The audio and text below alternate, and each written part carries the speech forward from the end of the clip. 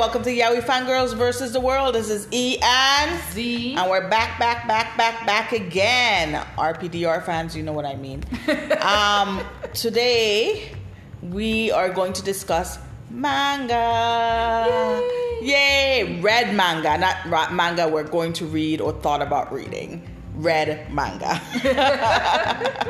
So we're going to do Love in Limbo. Love in Limbo by Haji. We talked about this one when Zaidi bought it when we were in our New York trip. So we got it home and she read it and then I read it. Pretty damn good. Oh, so wholesome. It's wholesome but deep on a level too. Which is also good. Yeah. And it's plotty.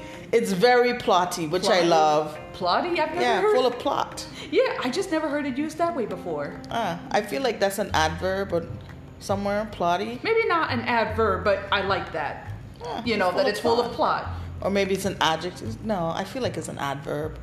An adjective or an adverb. I'm going to have to look up this word now and see if it's actually a real word. Well, if it's or not. If I'm making it up as usual. If it's not a real word, it is now. Yeah, it is now. So it's very plotty. The basis of this story is people are dead. So, okay, you have our main character who is given the name Colin, by a caretaker named Makoto, but his code name or not code name is Golem. Yeah, guess why? As in Golem. And oh my, very Lord of the Rings of them. just didn't want to get any, just didn't want, because they almost sound the same, don't you think? Yeah, Golem. I guess it doesn't matter. But yeah, Makoto has passed away. At a very young age. A very young age. And you find out that he used to be a general, I guess, in a war. Oh, you mean Colin? Oh, Colin. Sorry. Yes, he was in life he was like a soldier, and a damn good one apparently, but just a bit too good of one because after death, murder is murder. Murder is murder. And so he is sent to Limbo as a punishment to become a reaper.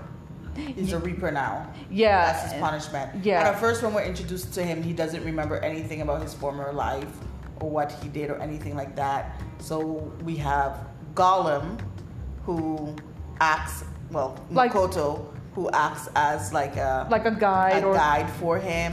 But then Makoto falls in love with him, as you know, golems do. Oh, God. My precious. Don't go there. Don't go there. He falls in love with him and just kind of like showing him of like what, and such as, because in this, he introduces him to like these one-eyed bunnies. And they are so cute. They're the cutest thing. Oh my God. So he falls in love with him. He tells him about it. And the feeling at first was one-sided. And then it got reciprocated, which was great. But like what I really love about this book, like I said, it's very plotty. I love that you have Makoto's story. You meet his dad. Who is dad, something of a crotchety old man, very protective. A crumb-guttin? What do they call it? Oh, God. A crumb-guttin? Yeah, I know the word, like when I see it, but it's like, how exactly do you say it? Yeah, how exactly do you say it? A curmudgeon. I think that's the word. Yeah. English 101 with us. But you find out that when Makoto was alive, his dad, what's his dad's name? Seishi or something like that. His dad actually he's a very renowned doctor, and he lost his wife to a plague, and then he lost his son Makoto to a plague, and he tried to bring Makoto back to life. So he made this golem, which is mud. Out of clay. As in like from the legend. Body. Yeah, as in like from the legend. Exactly. So he made a clay body and put Makoto's soul in this clay body. But what we find out is that he split Makoto's soul into. Mm-hmm. So half of his Makoto soul came to Limbo when his dad died with him, and the other half is in this other place, like wandering aimlessly. So I thought that was a pretty interesting story because we had the story of the dad in limbo. He's still being a doctor and everything else, and he's refusing reincarnation, and then finally he could no longer refuse because Makoto's soul is tied to his. So when he gets reincarnated, Makoto's body will also die. Again, if you will. Again, his clay body, because there's nothing else holding his spirit together. It's split in two. But yeah, kind of like one of those that if something happens to the creator, then the creation will most likely fall apart or die too. And that's why I'm like, no, please don't do this. I know, don't do this. They just fell in love, and I was just like, no, they just fell in love. But there are no sad endings in this book, so there you go. Whew. There you go. And I love. What do you think of the artwork to this? I absolutely love it. The artwork is fabulous. I love the artwork a lot. It's like you know, it's kind of like putting like ruggedness and softness together. Yeah, I had that same thought too. That the art for this, the art style is unique in that way because it's like jagged, but at the same thing, it's smooth. And it's exactly. It's like beautiful fantasy, but jagged around the edges. It's hard to explain. You just gotta look it up. Yeah, basically. Yeah, exactly. Kind of like as our couple here, you have Colin. He definitely is like your straight up rugged kind of guy without being overly so. And then you have Makoto / Golem, who is a little bit on the softer side, but he's also a badass. Yeah. You know, make no mistake. He's actually quite the badass who can hold his own. Yes, they are. So much so that in volume 2, they've got some new recruits for caretakers who are, you know, in life, they were also like criminals and stuff like that. So their punishment is that they have to take care of these people in limbo. Yeah, and, you know, basically like guard the dead and so forth against, you know, whether it be helping them with like in labor or protecting them from like these soul-eating monsters called maws. Yeah, like it was funny because like limbo is literally like Earth except peaceful. You don't have any egos, you don't have any war, you don't have anything. It's made to be a replica of Earth, but definitely without any of the troubles that come from living in up to society's expectations and society's rules and stuff like that. And these, so it's a people version of Earth. But these maws, they're kind of, you know, what's the word? They're almost Lovecraftian. Yeah, they are. Ooh. They are. If you've ever seen or even read anything by Lovecraft, he has like cosmic horrific monsters. Yeah. And these things do not make any sense. Like, where do these things come from, for example? Interesting enough. You know what? I thought I figured out where they came from, but they didn't really touch on it. Because remember when Makoto's soul, other half of his soul was aimlessly wandering in another place? I thought to myself, because they were talking about how these creatures, the dead people who don't make it to judgment are aimlessly wandering in that place. And I thought, and then after a while, they just kind of deteriorate. And then one of the angels had said that they kind of figure out if they follow someone's soul out of there, then they'll be able to get out of there. If they follow someone, they'll be able to get out of there. So I was thinking to myself, are these the monsters that come out? They're aimlessly wandering souls who have followed someone's soul out of judgment, and because they haven't been judged, they turn into these horrific monsters. That would make sense. That's what I was thinking as I was reading it. That actually makes a lot of sense. Yeah. That would be kind of interesting. And I was thinking to myself, because you know how that one angel set it up so Colin would go and get Makoto's other half of his soul. And I was thinking to myself, that angel probably, because after that incident happened, it became part of their duty to send Colin and Makoto back there to kind of get a survey of how many souls were wandering there and try to get them out and stuff like that. So I was thinking that angel probably set that whole thing up because he was aware of what was happening, and wanted to save those souls so they can get to judgment and go on to where they needed to be. Or maybe I'm reading too much into this book because I'm a literature major. Yes, that could probably be the case. That could probably be the case. But yeah, this manga, it pretty much has just about almost everything. It has some action, it has some romance, it has comedy, it has some philosophy, and exactly. And it also, and when it comes to the Maws, you do have some nightmare fuel, because especially they have some horror. But so yes, please check this one out. Love in Limbo by Haji, and I hope they will license more of her works because they're just. This was pretty good. I actually really like this. I'm glad you like it. And it's by Sublime. It's by Sublime. Yeah. Oh yes, licensed by Sublime. So well done, Sublime. Thank you very much, team in Sublime. Yep. And it's a pretty good book. It was really good. I liked it a lot. So definitely check it out. Love in Limbo by Haji. Alrighty, so now that we finally got that out of the way, next is Heartstopper Volume 2. Woo! We finally got a hold of Volume 2. I know we're so slow, right? Because we talked about Heartstopper Volume 1 so far back. But now we're doing Volume 2. So, life. But yeah, we're doing Volume 2, and I was telling, as I was reading this, I was like, I like this one so much better than, God, what's the hockey one called? Check Please. Check Please. I really like Heartstopper so much better than Check Please. Now, Check Please was cute. Don't get me wrong. You have the baking guy who also plays hockey. It's cute, but there's no basis of reality in it. In the fact that, they don't really encounter problems they live in this fictional place where everybody is accepting of everyone, and that's not what reality is. It's like there are just a little bit of realities of homophobia, but not as much as you would find in Heartstopper. Well, you have the general homophobia of, like, she doesn't delve into the issue. Like, she kind of, for me, in Check Please, she kind of just like, what's that word? Gloss? Skim? Oh. Skim over it? Or gloss over it. Gloss over it. Yeah, that's the word. You're right. It's gloss, not skim. But yeah, she kind of glosses over it. Like, she mentions, they had, there's homophobia in sports, and then lets it go.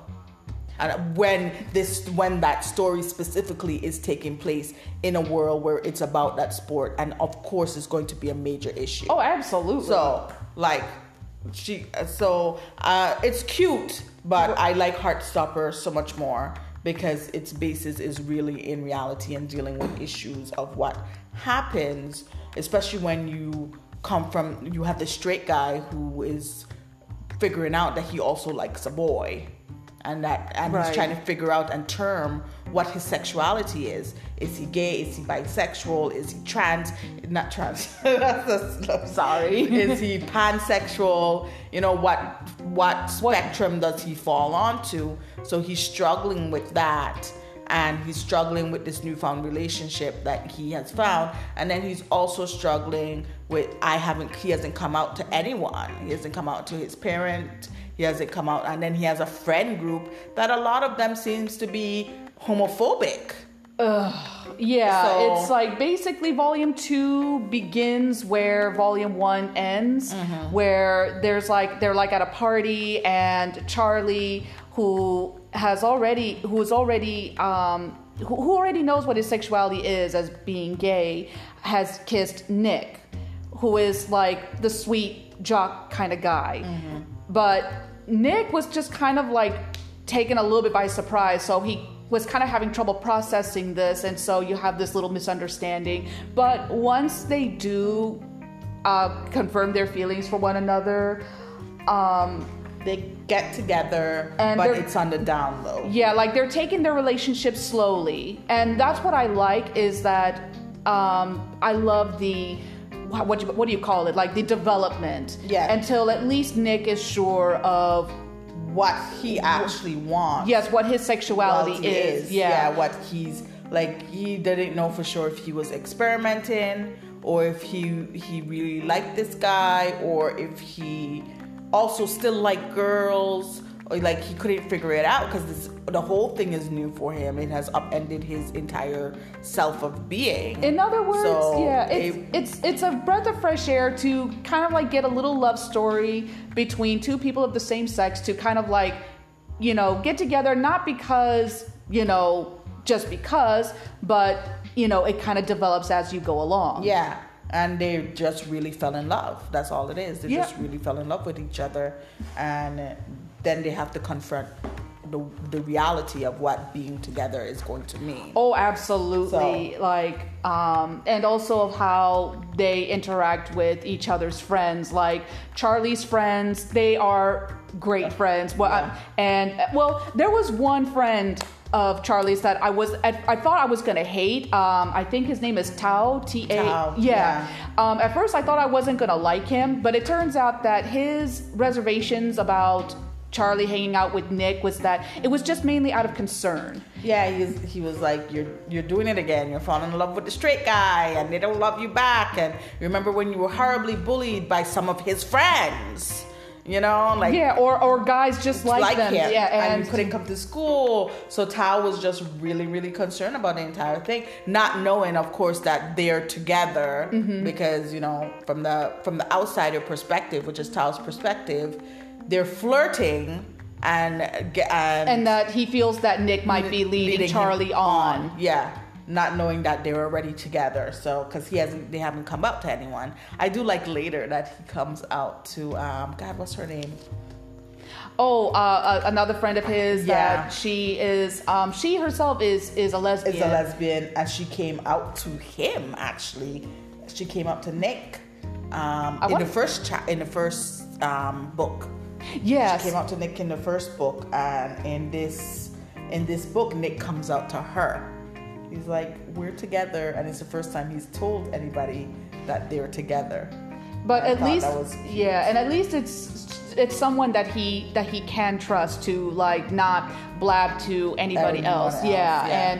And meanwhile, Nick's own quote unquote friends, I was hoping to maybe give some of them the benefit of the doubt. Oh no, they were all horrible. Yeah, but one of them Charlie, is his name Charlie and Sai?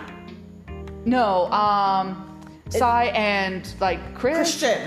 Yeah, it's Sai and Christian. Sai and Christian, I want to give the benefit of the doubt. Right. Here's why. They haven't really participated in any of the bullying. They've stood aside. They've been there though and haven't said anything. But they haven't participated in any of the bullying.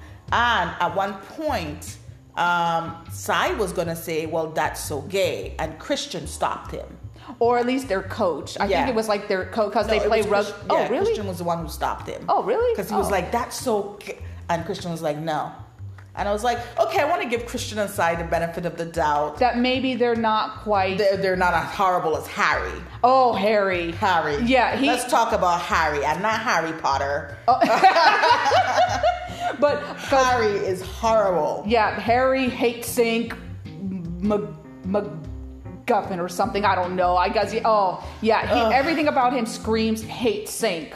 Yeah. And I would say he would be like the foil to Tao in Charlie's group of friends because everything about him is just straight up malicious. Yes. There is no good There's no good intentions at all. Right. From exactly. Him asking him what boys do, like how does it feel to be gay, all this, just the typical straight phobia shit you see all the time with guys who are insecure about their own masculinity and attack gay people. Oh my goodness, yeah. The whole time I'm reading everything with him, it's like, I hate this well, you know.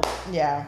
And what I liked about this book though too is at the end, we get not only the journal that, Charlie was writing this entire time. Was it Charlie or Nick? Well, one is Nick's, and the other one is Charlie's. You can actually tell. Nick's journal and Charlie's journal, so you get to see a little bit about what they're thinking. And then we also get the lesbian story, Tara's story. Tara. I knew it was Tara, but I wasn't entirely sure. And her girlfriend's name is I don't remember the girlfriend's name. Darcy. Darcy. Tara and Darcy. And another great thing at the end of this book, there are character place cards, note cards. So you can match the faces with the characters, and it tells you a little bit about them, like Darcy Olsen, who are you, Tara's girlfriend. Although I wish this would be at the beginning. At the beginning. It's like a little recap. That's a little recap. Now, there aren't a whole lot of characters like Game of Thrones, but it's like, you know, there's still quite a few characters that I'd like to familiarize myself. Like, okay, who's this again?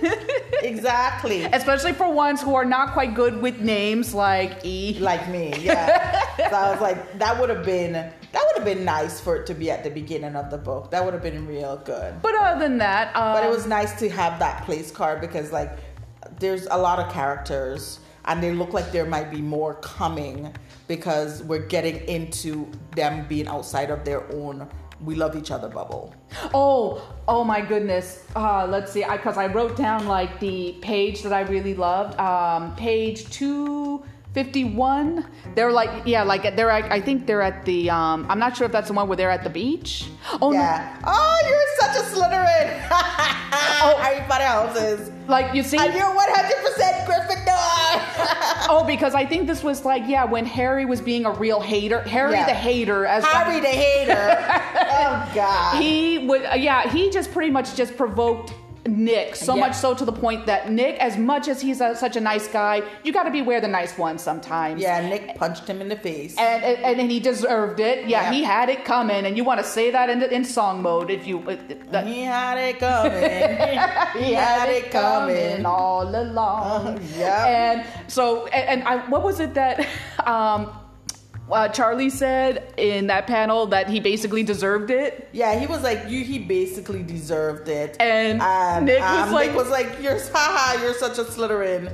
And Charlie was like, and you're 100% Gryffindor. There we go. That's crossover. Yum yum. Little reference right there. Yeah, that's how Harry Potter should have been, folks. And in page 270 and 271, when they're at the beach, and let's see, and it's like here when you have Nick, where he's just kind of like, I like Charlie Springer, like, what was it, Charlie Spring? Charlie Spring. And was it that he said below that? In a romantic way, not just as a friend way.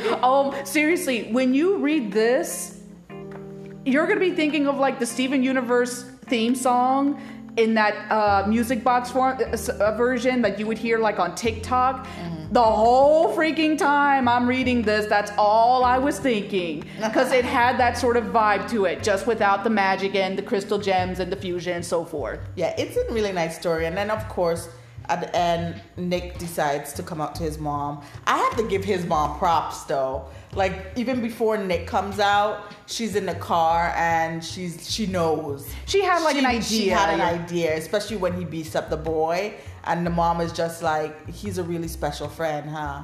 And I'm like, oh, mommy knows. Oh, yeah. She knows. She's prepared. And then when he actually comes out to her or whatever, she just handled it like a pro. And, you know, she was just like, I still love you, da-da-da, you're my son.